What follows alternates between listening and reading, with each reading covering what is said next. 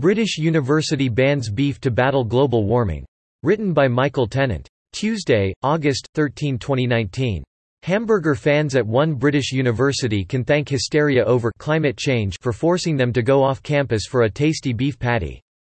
Starting next month, Goldsmiths, University of London will no longer sell any beef on campus as part of its efforts to become carbon neutral by 2025. The 128-year-old institution has quite a task ahead of it.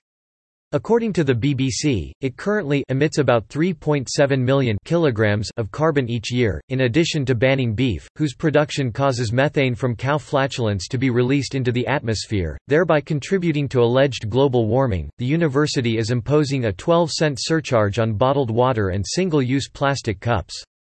It also plans to install more solar panels on campus, switch to a 100% clean energy supplier as soon as possible, and identify other areas where planting could help to absorb carbon dioxide, reported the Beeb.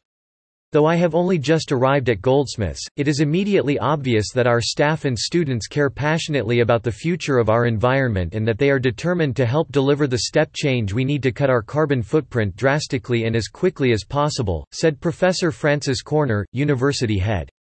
Declaring a climate emergency. The latest scaremongering term from the global warming crowd, cannot be empty words, she added. I truly believe we face a defining moment in global history, and Goldsmiths now stands shoulder to shoulder with other organizations willing to call the alarm and take urgent action to cut carbon use. Corner may be right that her students are largely on the climate emergency bandwagon. Goldsmiths Students' Union President Joe Leem had nothing but kind words for the latest announcement. Our house is on fire. Leem, thoroughly indoctrinated in global warming propaganda, declared. Leem's words echoed those of autistic Swedish teenager Greta Thunberg, whose word apparently is to be accepted over that of the many scientists who dissent from climate change orthodoxy. I believe Frances Corner and the university management are realizing this and making these changes to put their part of the house fire out. The SU will be a part of this process every step of the way to make sure this stays true, seeking to speed the process up wherever possible, and will keep the college community updated throughout.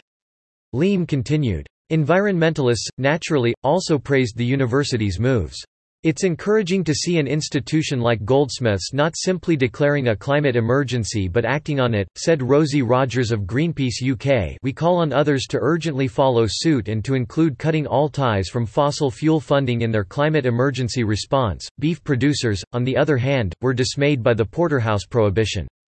Tackling climate change is one of the greatest challenges of our time, but singling out one food product is clearly an overly simplistic approach, said National Farmers Union (NFU) Vice President Stuart Roberts. Roberts urged beef banners to reconsider their approach.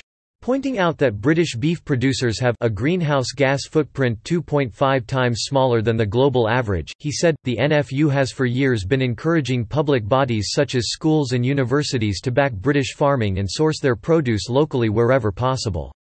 This makes more sense and keeps the choice to eat tasty, sustainably produced meat firmly on the menu. Know what would make even more sense? Heeding the facts instead of the hysteria surrounding climate change. Given the relative paucity of reliable temperature data prior to the 20th century, not to mention the suspicious alterations of the existing historical record, no one really knows for sure if the globe is warming relative to historical trends, if any warming that does exist is the result of human activity, and if the results of any warming would necessarily be positive or negative or mixed. On the other hand, we do know for certain that, as physicist Dr. Tom Sheehan put it, methane is irrelevant as a greenhouse gas, so boycotting beef in the hopes of saving the planet is a futile exercise. Meanwhile, climate change skeptics can take comfort in the likelihood that fewer people eating beef will mean cheaper Big Macs for the rest of us.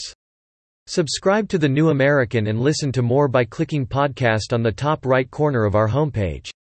Also, please consider donating to help us push out more content for you, our listeners.